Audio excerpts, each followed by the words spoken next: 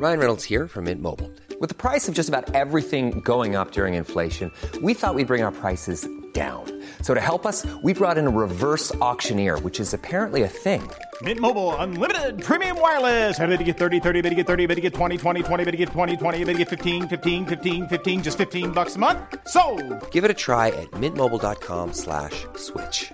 $45 up front for 3 months plus taxes and fees. Promo rate for new customers for limited time. Unlimited more than 40 gigabytes per month. Slows full terms at mintmobile.com.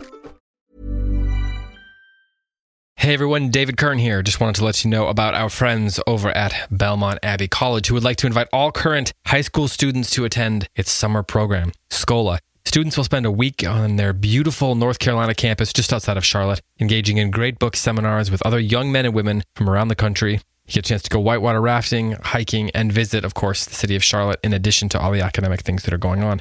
More importantly than all that stuff, though, students will have the opportunity to build lasting friendships and have the time for reflection and prayer. Experience leisure in the best sense this summer at Belmont Abbey College's SCOLA program. For more, visit belmontabbeycollege.edu/SCOLA. That's belmontabbeycollege.edu/SCHOLA. All right, and with that, here is today's episode. Hello, everyone. Welcome back to Close Reads here on the Close Reads Podcast Network. I'm David Kern. Today we have a very special bonus episode for you. Recently, as you know, we finished a series of episodes on Leif Enger's popular novel, Peace Like a River. Along the way, we posted a couple of notifications or reminders on our Instagram page at Close Reads Pods that we were doing this. And Leif Enger somehow got wind of that and said, hey, do you mind if I follow along? So I thought, well, maybe we can get him on the show. So sent him a message through Facebook because it's 2020. And luckily, Mr. Enger got back in touch with me and we were able to set up the conversation that you are about to hear. If you are new to Close Reads, then what we do is we spend a handful of episodes discussing really good books, really deeply, really closely, hence the title of the podcast. And we did that with Peace Like a River, and it was a great time. So if you have read the book and would love to hear some in-depth conversation about it, or I suppose if you haven't read the book and, are going to be reading it or want to read it and want a, digital book club of sorts to follow along, then please feel free to do so. You can also follow along with us on Instagram, on Twitter at Close Reads Pods, and you can join our Facebook discussion group. Just search Close Reads in the Facebook bar there, and we can add you to that page if you click that request button. Before we dive into this, I want to give you a little bit of information on Mr. Enger. Besides writing Peace Like a River, he also worked as a reporter and producer for Minnesota Public Radio for nearly 20 years. Today, he still lives in Minnesota with his wife and his 2 sons, and he published recently, just last year, a novel called Virgil Wander, which I highly recommend you check out. And then back in 2008, he published So Brave, Young, and Handsome, which is another novel worth checking out. So in this conversation, Mr. Enger and I talked a lot about his motivations, his inspirations, the difficult work of making choices as a writer. We talked about movies. We talked about a love of Westerns. We talked about some specific choices he made in Peace Like a River, and then a little bit in Virgil Wander. So if you are a writer, you like writing, or you like Mr. Enger's work, or you like Peace Like a River, I think this conversation will be appealing to you. So with that, I will go ahead and kick it over to my conversation with Mr. Leif Enger. Hope you enjoy. I'd love to start with some things that I'm just curious about. And I've read about the book and how you... maybe this isn't true. Maybe it's just what you read on the internet, and you can't trust everything on the internet. But I read that the genesis of this story had to do with stories that you were telling your children. Is that accurate? It's not so much that I was reading the book to them as I went. Okay. And it wasn't so much family folklore. What happened is that. Let's see. What's the best way to talk about this? I guess, when it gets dark, you sort of look across the landscape and find the lights and kind of head for them. And I wrote that book because things had gotten a little dark. I mean, Robin and I have 2 kids. The oldest was 4 then, and he developed a case of asthma that was at times debilitating and other times life-threatening. So we were in a small town, coping with circumstances past our control, certainly past our understanding. And every day I would pray for the miracle of open lungs, and every day those prayers went unanswered. So I did what I think people do, which is try to understand a problem by writing about it. And the act of writing, I think, about characters that I loved who were up against it and who were sick and poor and misunderstood, somehow that put some light into what was a fairly dark personal landscape. So I think in both reading and writing, you gravitate toward what you need. Yeah. And I wrote it because I needed some light, and I would read it to the kids and to Robin, my wife, as I went along. And maybe the light is what readers like about it too. How long did it take you to write it? It took about 5 years. Okay. Lots of stops and starts. So you said you started it when your son was 4, so then he was 9 or 10 or something like that. When you finished it, did he, as you were writing it, did he recognize himself in it and then really value that? Well, you'd have to ask him how much he valued it, but he was awfully helpful to me. Yeah. Because he could describe to me what it felt like to be, to not be able to breathe easily. And, he'd be fine. And then suddenly he would have an attack, and within minutes, he would be gasping and his lips would be turning blue. And it was off to the hospital for a treatment. So he was a pretty articulate little kid, and he was able to say it's like this or it's like that. And so that was, I could not have written the book without that. And of course, when, anyone who's had a sick kid understands the bond that gets formed at a time like that. So I wrote it for, to understand what was happening to him, I think, and to begin to know what to make of it. So when you talk about this, do you find that people sort of instinctively say, well, if one of your children was Reuben, how does that correlate to the other people in your family? Do people ask you if there's a Swede in the family? Or did you sort of...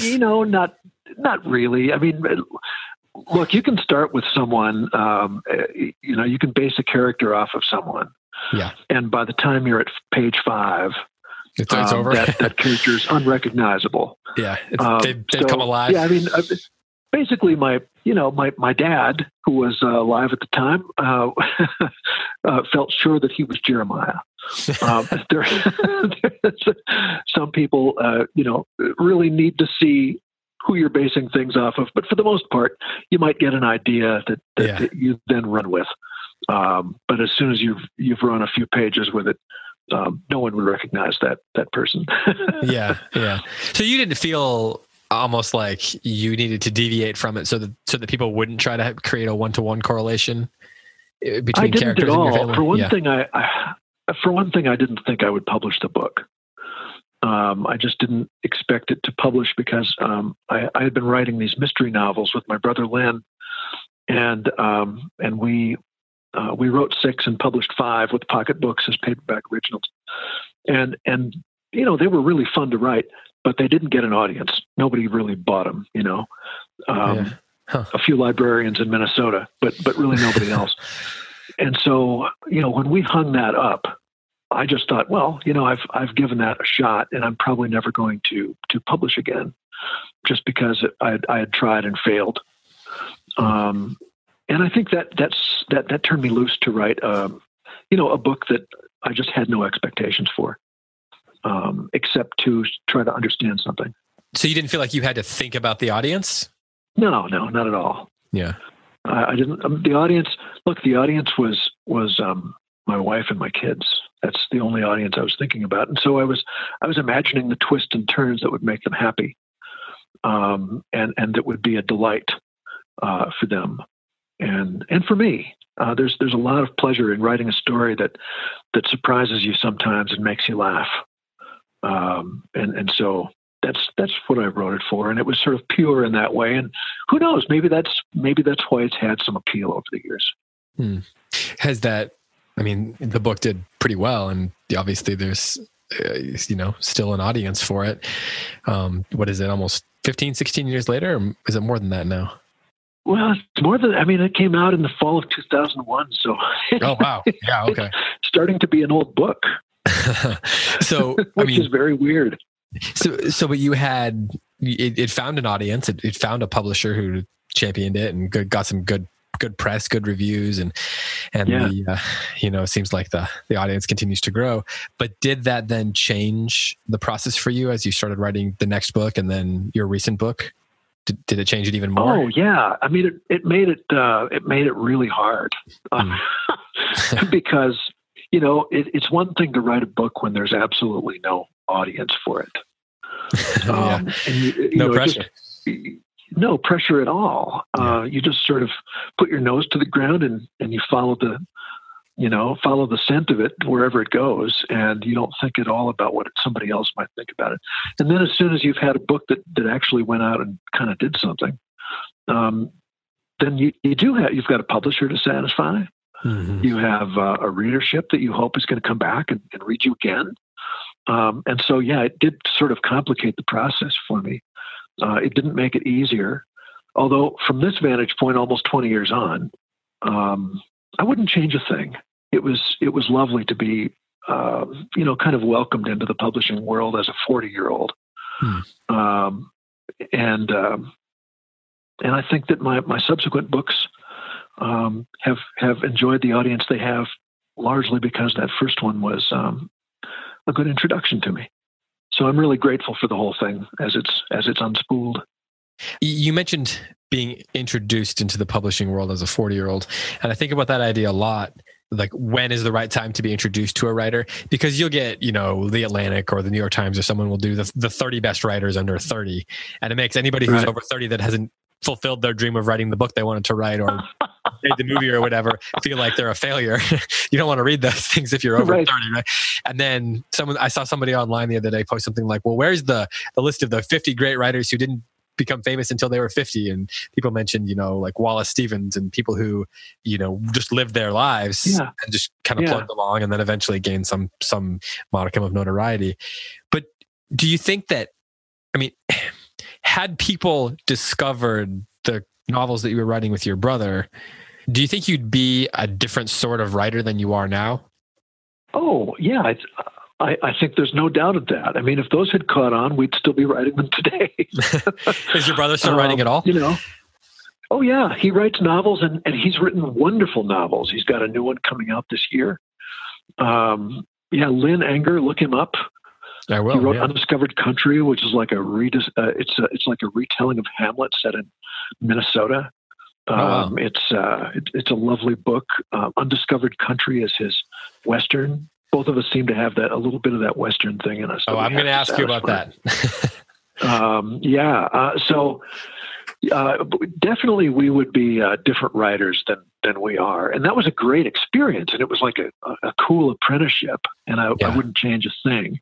But I'm sort of glad now that we just couldn't gain an audience, because I think that maybe, I don't know, there's something nice about having something good happen right in midlife, right when you need the spin. You know how they talk in screenwriting about, at page 80, you got to spin the plot. Yeah. And here you are halfway through, you're 40 years old, and the plot gets spun in your life. And that's been terrific. I've enjoyed it. So one of the things I'm fascinated by when talking to writers, especially someone who's written mystery stories, is the way you go about sort of crafting the narrative, breaking the story, to use the screenwriting term that's sometimes used. So for you, when you were writing Peace Like a River, it sounds like you were, you spent 5 years doing this, and you were doing it possibly while doing another job, and you were kind of responding to the situations that you had in your life and then kind of spinning a yarn out of that. Did it feel like you were trying to break a story in the same way that perhaps it did when you were either writing a mystery story and trying to put all the pieces together, or maybe unravel them and then and then bring them back together again? Or maybe even the way that you did with Virgil Wander, say. Was the activity, the sort of creative process of breaking the story different for that novel than it has been for the other ones? It was very different from doing the mysteries. Because I wasn't following any sort. When Lynn and I did the mysteries, first of all, because it's a mystery, and second, because we were collaborating on them. So we had to understand, he would be writing chapters 1 through 5 while I was writing 6 through 10 simultaneously. So we had to know exactly what happened in every chapter. And the lovely thing about stepping into, a piece like a river was, it literally was like wading out into a stream and just letting it carry you downstream. So every day you get up and you get into the stream at one place. And then you just sort of let it take you down, and the scenery unfolds, and there are characters who come in and they leave, and then maybe they show up again later, but you get just swept away. You get swept downstream without too much thinking about what might come at the end. And so that was that's why it took me so long. I mean, I did have another job, but still 5 years is a long time. And I haven't gotten any faster, have I? Well, yeah, I guess I don't know when you started the other ones. But I would say the one thing I think I really carried out of the mystery writing that was that I knew that I wanted some big things to happen. The great thing about crime writing is it's the genre where things actually happen. Yeah. A body falls out of a closet and somebody comes along and they put their nose to the ground and they follow clues to the end. And that's kind of a lovely thing that you can rely on. I love the genre. And so I wanted things to happen, and I wanted there to be, little mysteries. I wanted there to be consequences. And I also remembered the joy of the short declarative sentence. So I didn't write it in a very flowery way. I wrote it straightforwardly, and I think that was to the story's benefit. So, all that practice writing prose that actually has action in it was really useful when it came to writing a mainstream novel. Do you think you would have learned all of that or been able to become conscious of what you wanted to do in that way had you done something like, say, or if you'd gone the traditional route, done an MFA, or and maybe you did study creative writing in college, but there's a lot of debate these days on what's the best way to teach someone who has a little bit of talent to find their voice and all those things people talk about. But could you? That's. Go ahead. I've thought about that a lot because Lynn and I did really take different routes. Lynn went to the Iowa Writers Workshop, which I was incredibly envious of, and wished it was me. And was the first really good writer that I knew. And it didn't work out that way for me. I did take creative writing in college, and it was lovely. And I had a wonderful creative writing prof, the poet Mark Vins, up in Moorhead, Minnesota. And he was incredibly generous and stern and just a lovely man to take a class from, and very helpful to me. Really spent time looking over my pages. Generous and stern. Yes, both things. He was a great prof, and I learned a ton from him. I think it was beneficial in a way that I did not follow through and go through an MFA program, because I don't know if I would have had the strength of maybe the strength of character not to just sort of go along and try to become what I saw other people becoming. I didn't have a bunch of examples. I didn't have a bunch of peers around me. I didn't have a writing group to share stuff with. And I don't think that was bad. I think that was all right. What I missed out on, though, that I think maybe I could have gotten from a program like that would be just more about process. Yeah. And how to accelerate one's process a little bit. Maybe had that happened, I would have written 6 books over the last 20 years instead of 3. Who knows? So when you talk about that, do you mean like the giving yourselves the questions to ask and inventing the story, or what? When you talk about speeding up the process, can you be more specific about that?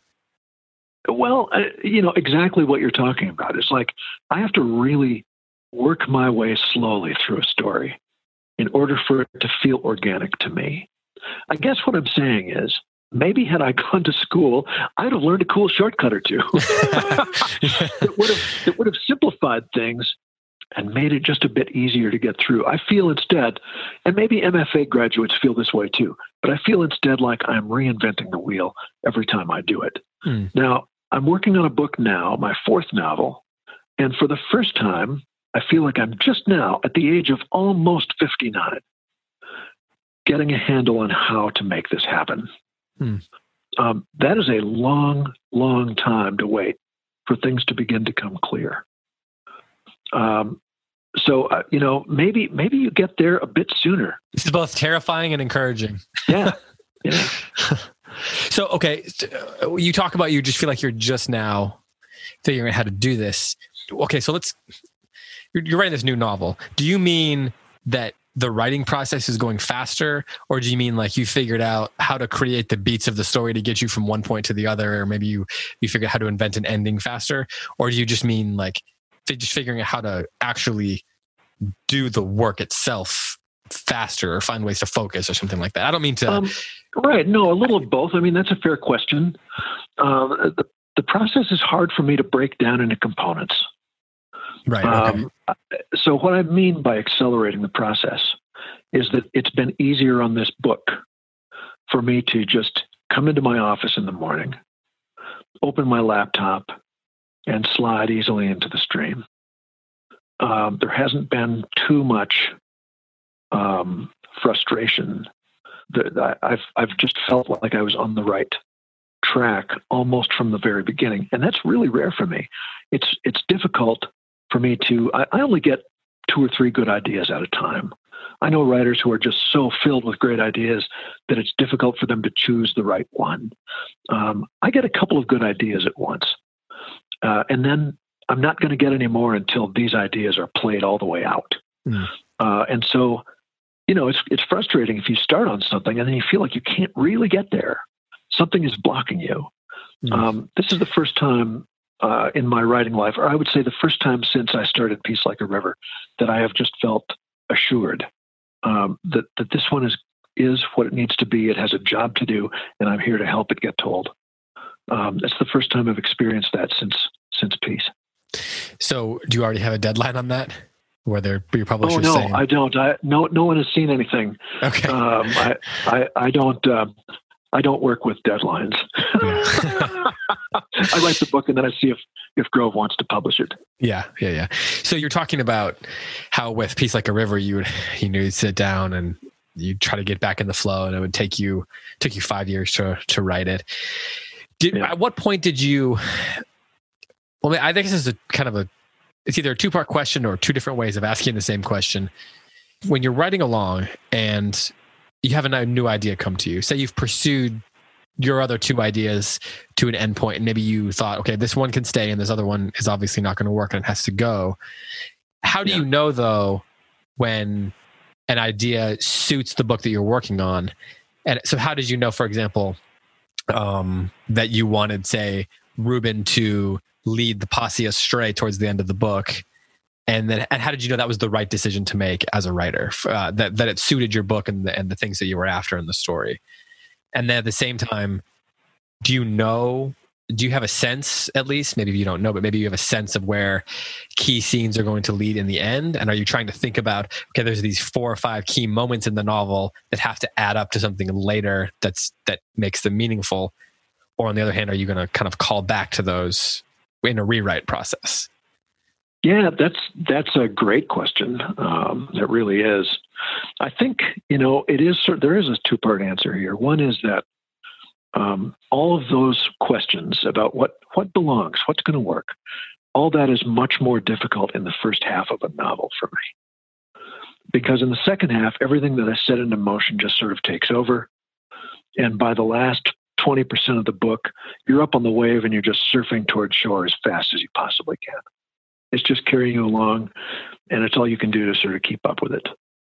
So, if you have set it up correctly, then it will pick you up and carry you down that home stretch. That home stretch. That being said, there are still lots of times where I think I'm really onto something, and it feels good, and I'm having fun writing it. And then I hit a point in the book where I realize, oh no, that actually doesn't work very well at all. So, I love to write with confidence, but I never fully trust my confidence because so often I end up, that's why they talk about killing your darlings. Yeah. There's stuff that you really feel good about. Some of your best writing in all of my books, I have thrown away what I was convinced were the best pages in my manuscript. Do you recycle but they had them? to go. No, so far I have not. I have everything though. I never throw them away. Right. You don't literally throw them away. No, I threw away a draft of Virgil because I just didn't want to rely on it, and I just started again, and that was painful to do. But I knew that if I kept it, I would end up relying on it, and I didn't want to do that. So you finished a draft, didn't have anything else, and threw it away, or you had like a couple drafts and threw away an earlier one? No, I finished a draft. Read it after several months away and realized it was not a good book and threw it away and wrote it again. Keeping some of the themes and keeping some of the characters, but writing essentially a different novel. And then when I finished that, I knew I had something. So what about it told you? So, I mean, many of our listeners have read Virgil Wander, and some of them, in fact, as soon as they finished Peace Like a River, went and read it. So I know people are being interested to hear, but how did you know? You said you knew that it wasn't very good. What about it just jumped off the page to you and said, I can do better than this? Well, page by page, I liked it quite well, but I had written it differently than the book that readers encounter. I had written it in the voices of several characters. In a third-person narration that jumped around from person to person. And because that's an elegant way to tell a story. I mean, I really like when I read Louise Erdrich, who often uses that means of telling a story. I love that. I'm into it. And so I was trying to write a book that would be constructed in that fashion. But it did not, and it doesn't work for every book, and it didn't work for this one. Yeah. It felt jarring. John Gardner wrote a terrific book called On Becoming a Novelist that I read several times over the years. And I love his description that a novel should be like a vivid, continuous dream. And what I noticed was I would just be slipping into the dream, and all of a sudden I'd be jerked out of the dream by this transition to a different narrator. And, so as the reader, you were being pulled out of the dream, not as the writer. Yeah, exactly. When you were going back. Exactly. Okay. Yeah. When I went back, it just felt very jarring. It didn't work for the story I needed to tell. So when I thought about reimagining that story, it came in the voice of Virgil, who, a version of him was in that early draft too, but he had nothing to do with telling the story. He was just a townsperson. And when I thought about who was the most interesting to me and who would have something to say and who might have a fascinating interior arc to follow, because it was always more of a character book than an action book, I thought, no, if Virgil just begins this story, then people will want to stay with him right the way through. So that's what I hoped. And he had just the kind of voice I was looking for, as it turned out. You mentioned that it's a character book and not an action book, but you also said that when you were writing Peace Like a River, you wanted a book where things happen.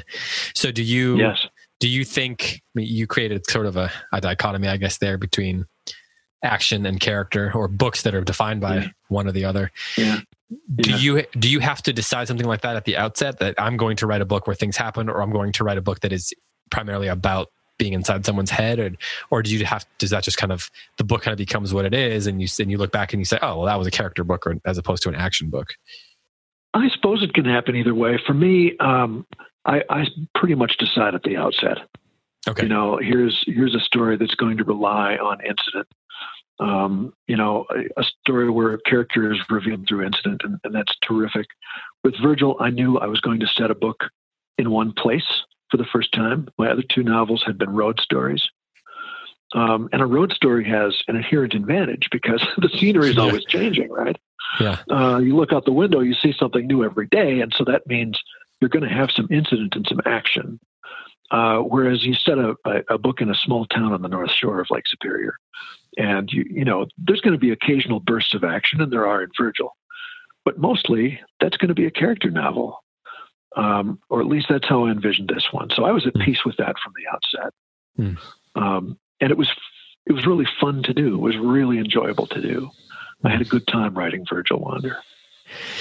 So there are obviously some connections between three books, some thematic connections and place connections and things like that. My family comes from Ontario and from Wisconsin. So something of the same. I have some familiarity with the region. You know the Great Lakes region then? Yeah. In fact, my grandparents, my dad grew up in Milwaukee, but my grandparents live still in Green Bay. So right on the lake. It's a little bit different, obviously, than Lake Superior. Right. But I've spent a lot of time driving across all these states, and then we lived in Idaho for a little while. And I was always very fascinated by the West, by Western stories. I loved, everything from Louis L'Amour to Lonesome Dove to, later Great on stuff. the Cormac, the Border trilogy, and Zane Grey. Essential reading. Yeah.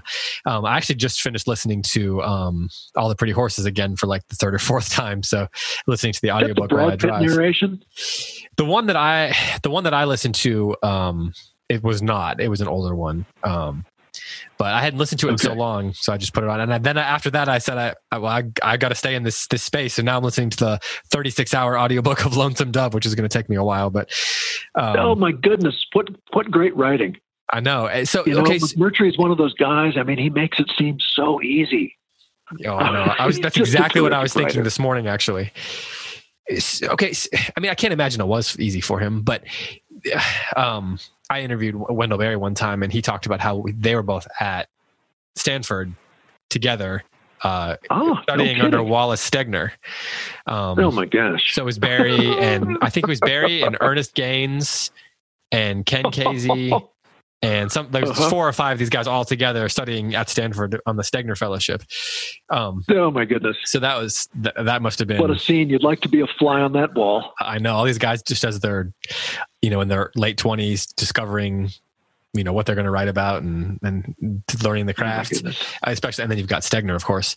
But so for me, 2 things that I've always loved are Westerns and movies.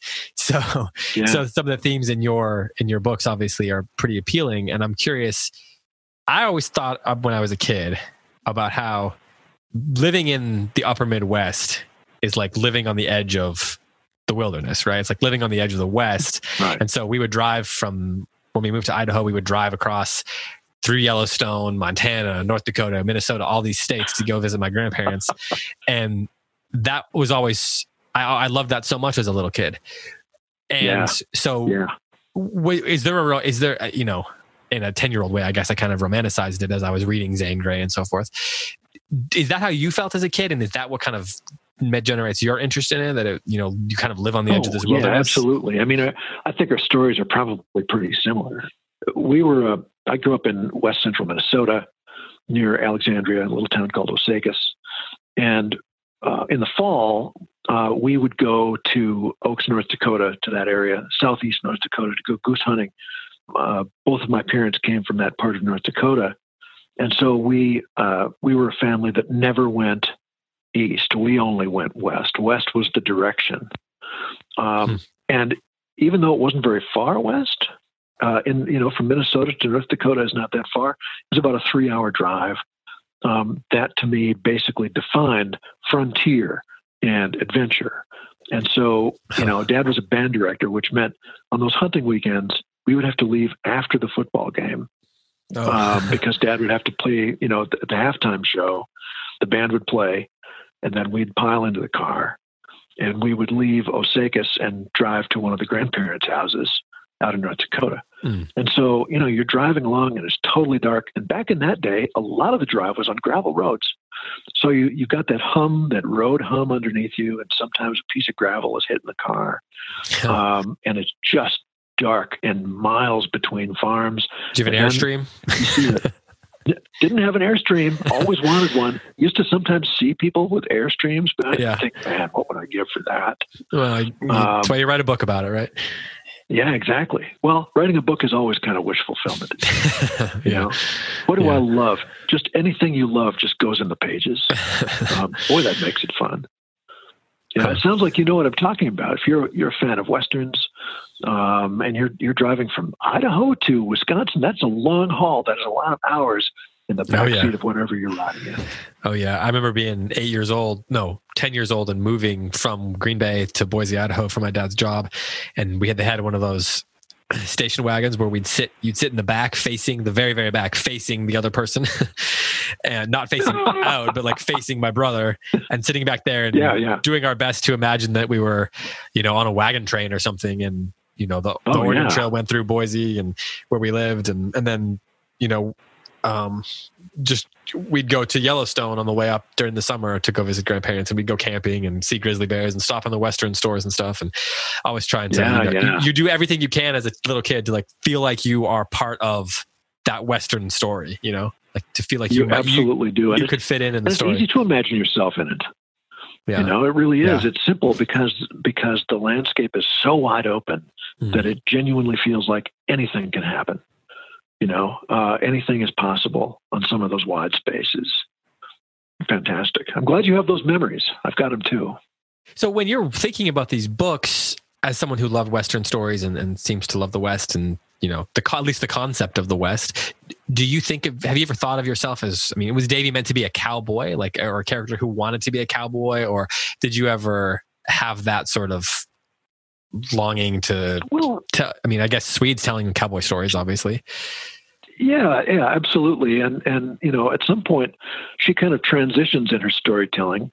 When she's writing about Sunny Sundown, Sunny gets himself in trouble and he's got some enemies that are not unlike the people who are after Davy. And so, the way that happened, the whole Sunny Sundown thing as a way to get inside the mind of Swede and see what she makes of everything that is happening was a happy accident, because my younger son at that point was just starting to talk and get an idea of what stories were all about. Mm-hmm. And he came out in his pajamas one morning when I was working and said, "Do you have any cowboys in your book?" And I was on page 30 or something. And I said, "No, but if you'll give me a name for one, I'll just put one in." And he said, "Sunny Sundown. Call him Sunny Sundown." He clearly had been thinking about this for a while. He knew right away. And he was 3. He knew right away. He gave me the name, so then I put Sunny in for him, thinking, well, if this doesn't work in the story, I can always just take it out. But in the meantime, it doesn't hurt to write a little cowboy poetry. Yeah. And then it became one of the parts of the story that I think works the best. Funny how that happens. Yeah. So I want to bring this up actually, because we did have some people that had some questions about this, and I imagine you've heard this before. Sure. There were some questions about, I guess the best way to put it is Swede's mental capacity. She's so intelligent. That it might be a little unrealistic was the question. I don't know that I would call it a complaint, but there was a question of how old is she supposed to be? 10? Would a 10-year-old girl, even the most precocious 10-year-old girl, be able to get into the sort of meta questions that she's asking? So I was wondering if that's something that ever occurred to you. And that's the most interpretive question I'll ask you, but enough people asked it that I figured I'd, they'll get mad at me if I don't at least bring it up and let you, talk about how you thought about that. Oh yeah. Look, I think a couple of things about it. First, there are some incredibly smart little kids out there. When I was touring for that book, I went to a store and there was a couple of parents, and they brought their daughter in. She was 9 years old. She had filled a notebook with her poetry that she had then illustrated with pen and ink and watercolors, and the poetry was really good. It was really smart, and it was funny, and a lot of it was kind of episodic, like stories. And they had read Peace Like a River, and they thought, "Geez, this is like our kid." And they brought her in. We took a picture together. It was. Which made me feel in some ways vindicated, because you're right. A lot of people have asked about that. The other thing that I think my girl's winning the Pulitzer Prize in 3 years. Yeah, right. The other thing I think is kind of amusing is that in a book where a man multiplies a bowl of soup. This was my case. in a book where a guy does miracles and walks on the open air. it's a little strange to wonder if maybe Swede's a little too smart for her age. That was my case. Can I ask you about that though? Because I was thinking about this just from a writer's perspective. When these ideas, these concepts of the miracles come to mind, whether it's the way Reuben survived when he was born, or the walking on air type thing, or the multiplying the soup, or the healing the superintendent, whatever it is, did you feel like, okay, this is a great idea, but did you ever feel any sort of need to or question yourself about whether you needed to explain why it was happening? Or did you feel from the get-go that the nature of this book is such that I don't need to explain it beyond like this sort of subtextual stuff that's there? Like, does that make sense? I didn't feel any need to explain it. I really did not. And no one seemed to want me to. Yeah. Right. I mean, if a story works, it just works, and you go with it. And I had a couple thoughts about miracles then, not just because I wanted one for my son, who didn't get one, but then when he was 16, grew out of the asthma, like a lot of kids do. Yeah. But one was that I remember thinking about my grandfather on my mother's side, who, while he was in North Dakota at his mechanic shop, was sucked out of the shop by a tornado and carried half a mile through the air. He literally had that happen to him. He didn't have the really gentle put down. He woke up with a broken leg, but he did survive it, and he crawled back to town. Crawled back to town and surprised his wife, who thought he was dead. And I couldn't help but think, what would that do? What impact might that have on you? And so that was something to sort of go from. And so I wanted to write about miracles, partly because of that experience, partly because I wanted a miracle, but then also because it seems to me that the world is full of frauds. It's full of televangelists and people who march around on stages and they produce this or that miracle. And part of me just wanted to say, well, how about if I call BS on that? Yeah. But that if I allow for miracles, because it seems to me that most miracles probably happen for one person, that a miracle might have only one witness, and that's enough.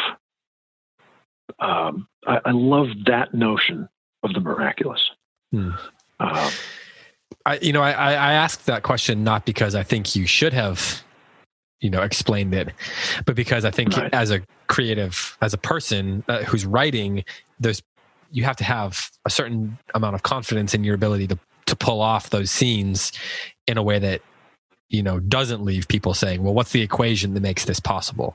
So like you do have to have some confidence or at least the capacity to, or maybe you don't need to have confidence. Maybe you just need to have the capacity to do it and then discover you have the capacity to do it. The miracles are the reason for the story. I wanted to write about, a wondrous thing, sort of bubbling out the fingertips of this man, who's an ordinary guy and a janitor who loves his kids. That just struck me as being that's a book I would read. So I did it for pleasure. I did it for joy. Do you have to avoid miracles in your books now? Or are you going to become the guy who writes books about miracles all the time? Yeah, well, it's funny. I've never really thought about that because I've always got an idea going that is pretty strong on its own, I guess. Yeah. But I do always want to allow for something that stretches our usual tiny perspective, because our perspectives are small. I mean, we're tiny creatures. We live short lives. We're usually afraid of something, and that makes us, gullible and sad and ripe for exploitation. True. So I like the idea of allowing for a wider lens. And if there's a man who can walk off of a hayrack and walk onto the air, that maybe stretches the lens just a little bit. I like knowing that something like that can always happen in one of my stories.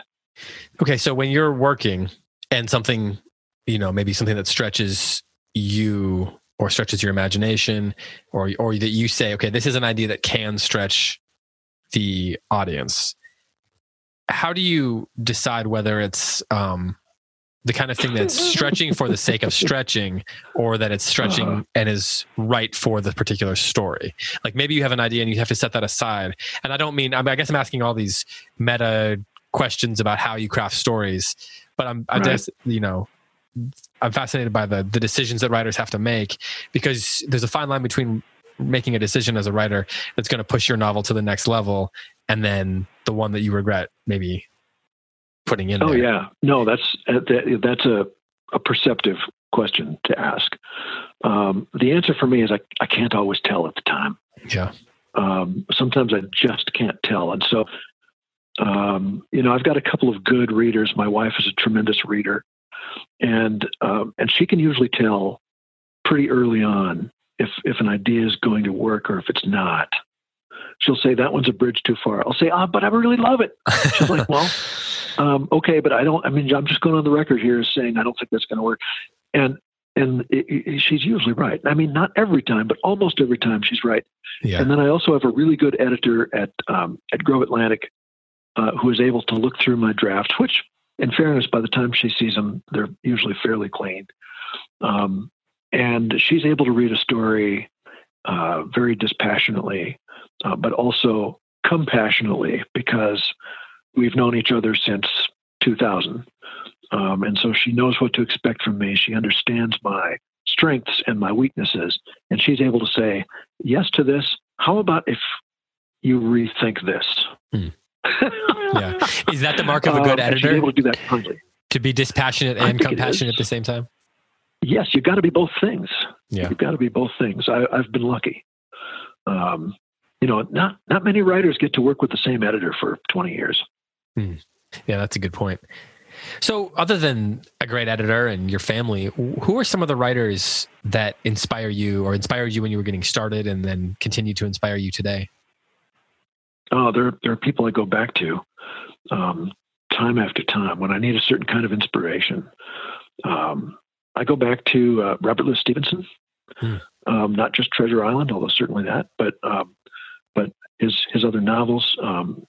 Kidnapped is a terrific story. He seems to me way, way, way ahead of his time. When you consider that he was a contemporary of somebody like James Fenimore Cooper. Cooper wrote great stories, but wow, his prose was just impenetrable. It's very difficult to read. One of the rare writers that if there's a movie, just watch the movie because the story is worth knowing, but the book is hard to read. So you compare that with Stevenson, and Stevenson seems like he might be around today. Like in the next room, writing his novels. So I go back to him on the regular. I like to read sort of early Larry McMurtry. You mentioned Lonesome Dove. Those are wonderful books. I love them all. But I think I might like some of his other ones even better. His Texas trilogy. Actually, I think there are more than that. But the early ones, especially Last Picture Show, Texasville. These are really good stories about people that you really love in a place that you don't want to leave when the book is over. And so I go back to those. He wrote a book in 1962, published it in 1962, called All My Friends Are Going to Be Strangers. Someone was just talking about this, and I couldn't remember what the title was. Yeah, it's fantastic. It's so good. It's so funny. He's got so much youth and energy just pulsing through his writerly veins at that point in his life. And he just threw this book off. I think he wrote it real fast. And it's absolutely lovely. I like to read George Saunders' short stories. He's a source of inspiration for me because of his incredible sort of kindness. I mean, he's got this razor wit that I can only envy, but also this generosity with his characters. You can always tell when a writer loves their characters and when they're indifferent to them, or when they want to use them for some purpose and they make them a political mouthpiece or what have you. You can always tell. And Saunders strikes me as someone who just absolutely adores these people on the page. And he's going to give them the benefit of the doubt at all times. I love that about him. I really like to read Louise Erdrich. She's just tremendous, and has such beauty and humanity in her sentences. My wife Robin just got the new Anne Patchett book, The Dutch House. I can't wait to read it. I think she's a terrific writer. Do you find that you have to? So this is kind of a silly way of putting it, so forgive me. But so you say you're writing your novel now, and you know you're going to spend 3 hours a day working on it. I'm hypothetically speaking. Do you find that for your own sanity, to keep the juices flowing, to maybe get out of your head a little bit, you have to have, for every hour of writing, a certain hour of reading, or that there's some kind of correlation between successful writing and reading really good books? The mathematical correlation. That's a good question. I don't think there's a mathematical. I don't think there's an algorithm. Yeah. But I do think it's important for me to read every day. Sometimes I don't read anything until night, and then around 8:30 or 9, I'll pick up a book and just read until I am too sleepy to read any further. And I think it's important to read really widely, and not novels that are just like the one you're working on, because you don't want to fall into any traps. You don't want to be too open to suggestion, but you do want to learn something, to read some prose that you admire. I think it's important not to read crap. Yeah. It's important to really read books that you can respect, and that when you encounter one that's garbage, to just set it aside, rather than push your way through. But no, I read a lot, and I read fiction, nonfiction, biographies, histories, encyclopedias. Do you still read mystery novels? You said you really liked you liked writing them. Do you still read them? Occasionally I do. I like the Donna Leon mysteries, the Italian writer. She's tremendous. I like to read books by people in other parts of the world. I've just been on a little Karl Ove Nasgard kick. Read his 6-part sort of quasi novels that are really just books about his life, and they're tremendous. The mark of a great book to me is one that makes you want to run out and write something exactly like it, and Nasgard has that effect on me. But yeah, yes to the crime novels. Henning Mankell, who died in the last few years. I loved all of his books about Wallander, and it's really nice to be able to dip in and revisit, characters that span the course of many novels. I do adore that. That being said, there's a certain type of mass market crime novel that I don't read anymore, because I read so many of them when Lynn and I were writing them, that I'm not tempted, for example, to go back and read the Spencer novels again. I loved those, but I just flat out read too many. I read all the Spencers and all the Travis McGee's, and because you're trying to keep your finger on the pulse. Yeah. And now I don't really have the urge to go back and read those. Yeah. All the Ross McDonald novels. Oh yeah, I love the Ross McDonald novels. Those are wonderful, hard-boiled. Dashiell Hammett, Yeah. Credited as sort of an inventor of the hard-boiled style. He was fun to read. Yeah. So, okay, before you go, I want to ask you about the movie part of this, because obviously, in Peace Like a River, the old movie theater comes up. Roxana's father, right? Am I remember that right? Yeah.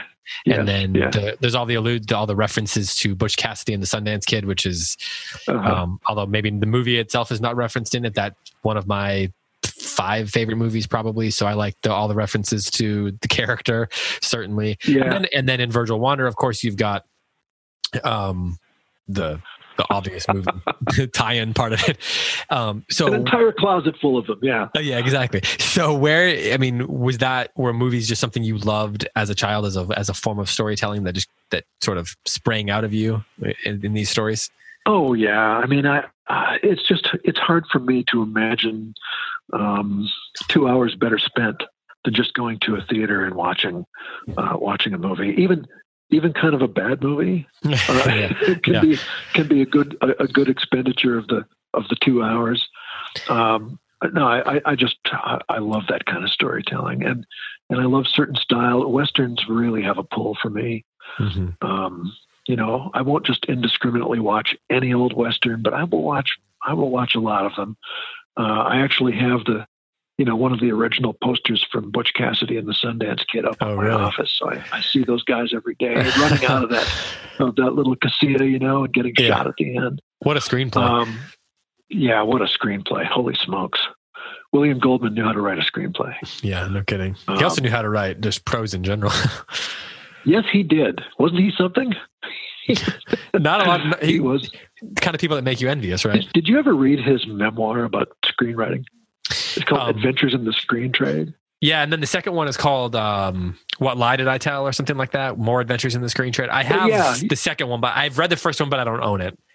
Yeah. Well, those books are worth their weight in gold. Fantastic. Good advice for anyone who wants to write. So nobody knows anything. So if you had to say your top 5 favorite movies, what would you point to? Or maybe the 5 movies that most sort of inspire you as a writer to motivate you to be creative and turn to, get back to work. Oh, wow. Okay. Well, that's kind of a fun one. I would say that certainly Butch Cassidy is in the top 5. If I can include teleplays, I would put the miniseries of Lonesome Dove in there, which I completely adore. There is a great cast. There's a wonderful movie that most people don't really remember called Tender Mercies with Robert Duvall. Is that the one where he's playing the Tess Harper? Is it the music one? He's a washed-up country western singer. Yeah. And I remember seeing that. I think it won an Academy Award, but it's a really super quiet little movie that has a cult following, I guess, but it's a very small cult following. And Duvall is just brilliant in it, and the screenplay by Horton Foote is just minimalist. I mean, there's very little dialogue, and so it's very performance dependent, and the performances are brilliant, and it just makes you see, wait. This story makes you understand that just a character story, is every bit as enticing and gripping as a movie with Tom Cruise running a lot. There's so much going on in that character, and the arc is so clear and yet complex that I love that movie. When I think of great movies, that one comes to mind. And since we're sort of on, I guess I'm on a little bit of a Western kick. Another one would be the Gray Fox, which is again a very little known movie, but it's about Bill Miner, who was a sort of a polite and gentlemanly train robber. And it's about it's a true story. This old guy comes out of prison. He's just served 20 years for bank robbery. And he goes into a movie theater and he sees a film called The Great Train Robbery. So it must be like 1903, which I think is when The Great Train Robbery came out. It was one of the first films to be shown in theaters ever. And Bill Miner walks in and he encounters this movie. And people in the theater, all these cowboys are seeing their first movie. And they're so excited, they're jumping to their feet and shooting their pistols in the air because they're confusing it with reality, right? And Bill Miner, you just see, there's a great close-up. And you can see the Richard Farnsworth playing out. Richard Farnsworth, that's the guy. And he is just a perfect actor in that role. He's a splendid actor anyway. See anything you can with Richard Farnsworth. But that's my favorite Richard Farnsworth role. He plays Bill Miner, and he looks at this movie and he thinks, that is my next line of work. And so he takes up train robbing. And he's really good at it.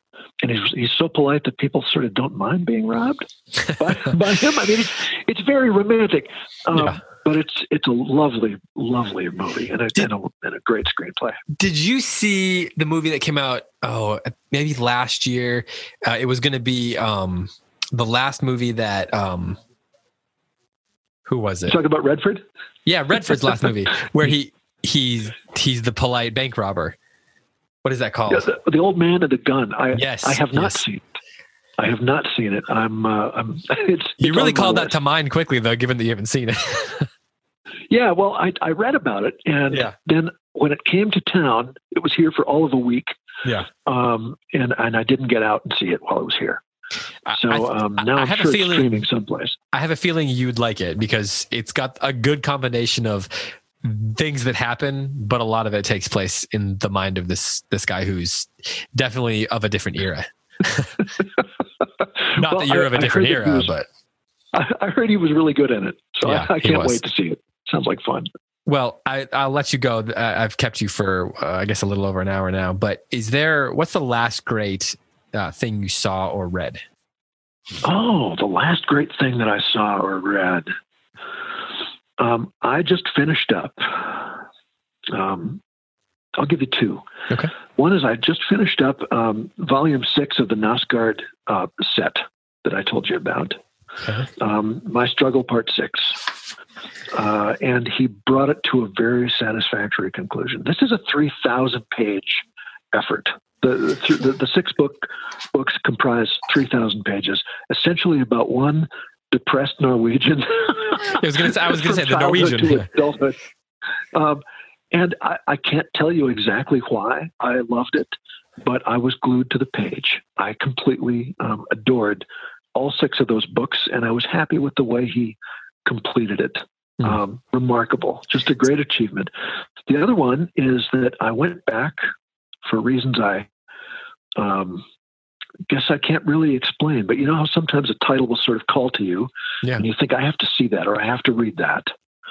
And I went back and read a book that I hadn't read since I was a little boy, which was a retelling of the Robin Hood legends. And this one was published in maybe 1957. I want to say 57, and I can't remember the man who retold it right now. His name has slipped my mind. But to read the Robin Hood stories told as a novel, so it's all the familiar old adventures are there, but it's told in a very linear fashion, and it follows him through to the end of his life. And I absolutely was captivated by it. I fell into it like Narnia. It was just, I couldn't get out. It was just lovely. And when I wake in the night, which I often do, I have a little bit of intermittent insomnia. I read Robin Hood for 2 nights instead of sleeping, and it was time well spent. Really, really good stuff. So those are my recent ones. So I said that was my last question. I have to go back to one other thing because I got asked about it multiple times, and a couple people begged me to ask you about this. So a quick Google search lets people know that Peace Like a River was optioned for a movie at one point. Right. Yeah.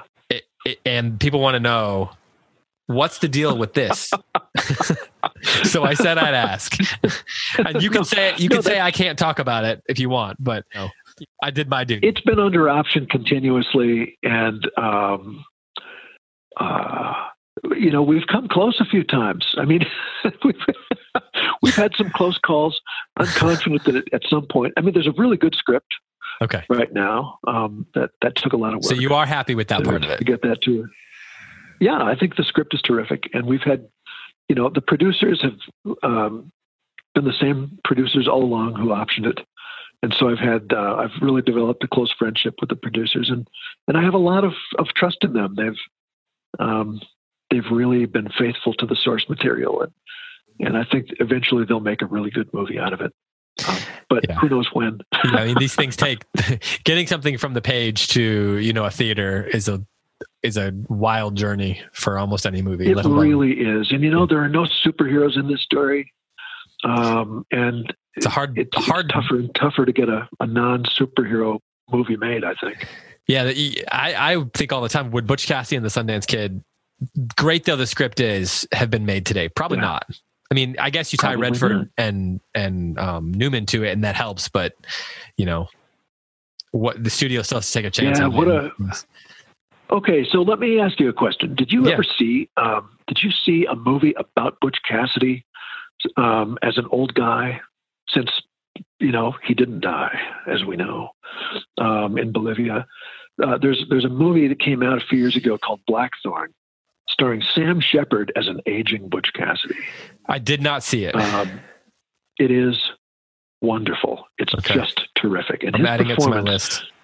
is just something to see. He's a terrific old Butch. Makes sense. I mean, Sam Shepard, geez. Yeah. Talk about a good writer too. I know. He kind of was Butch Cassidy. Huh. You know. Well, I've kept you a few minutes longer than I said I would, so I apologize for that. But thank you so much for taking the time. It's been a pleasure just getting to chat about writing. I completely enjoyed it. Sorry for all the meta questions.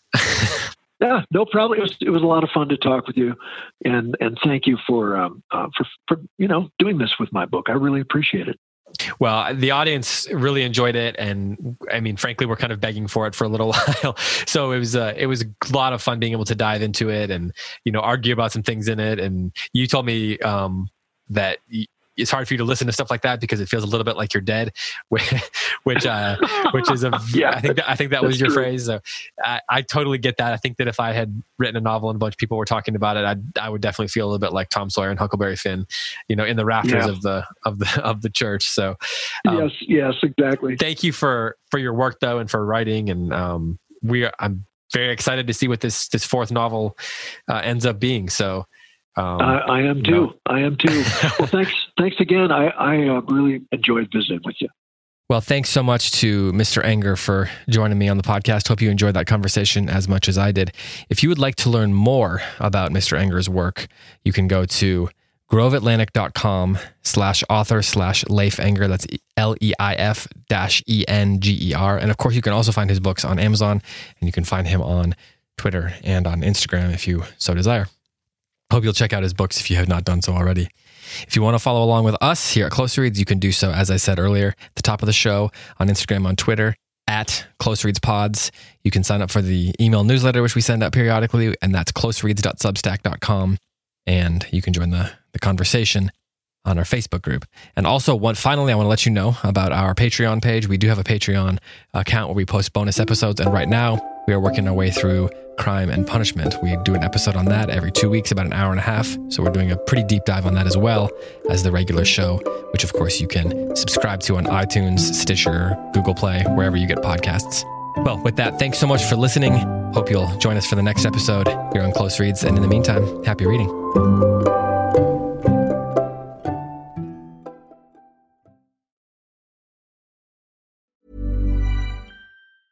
Hey, it's Paige DeSorbo from Giggly Squad. High quality fashion without the price tag. Say hello to Quince.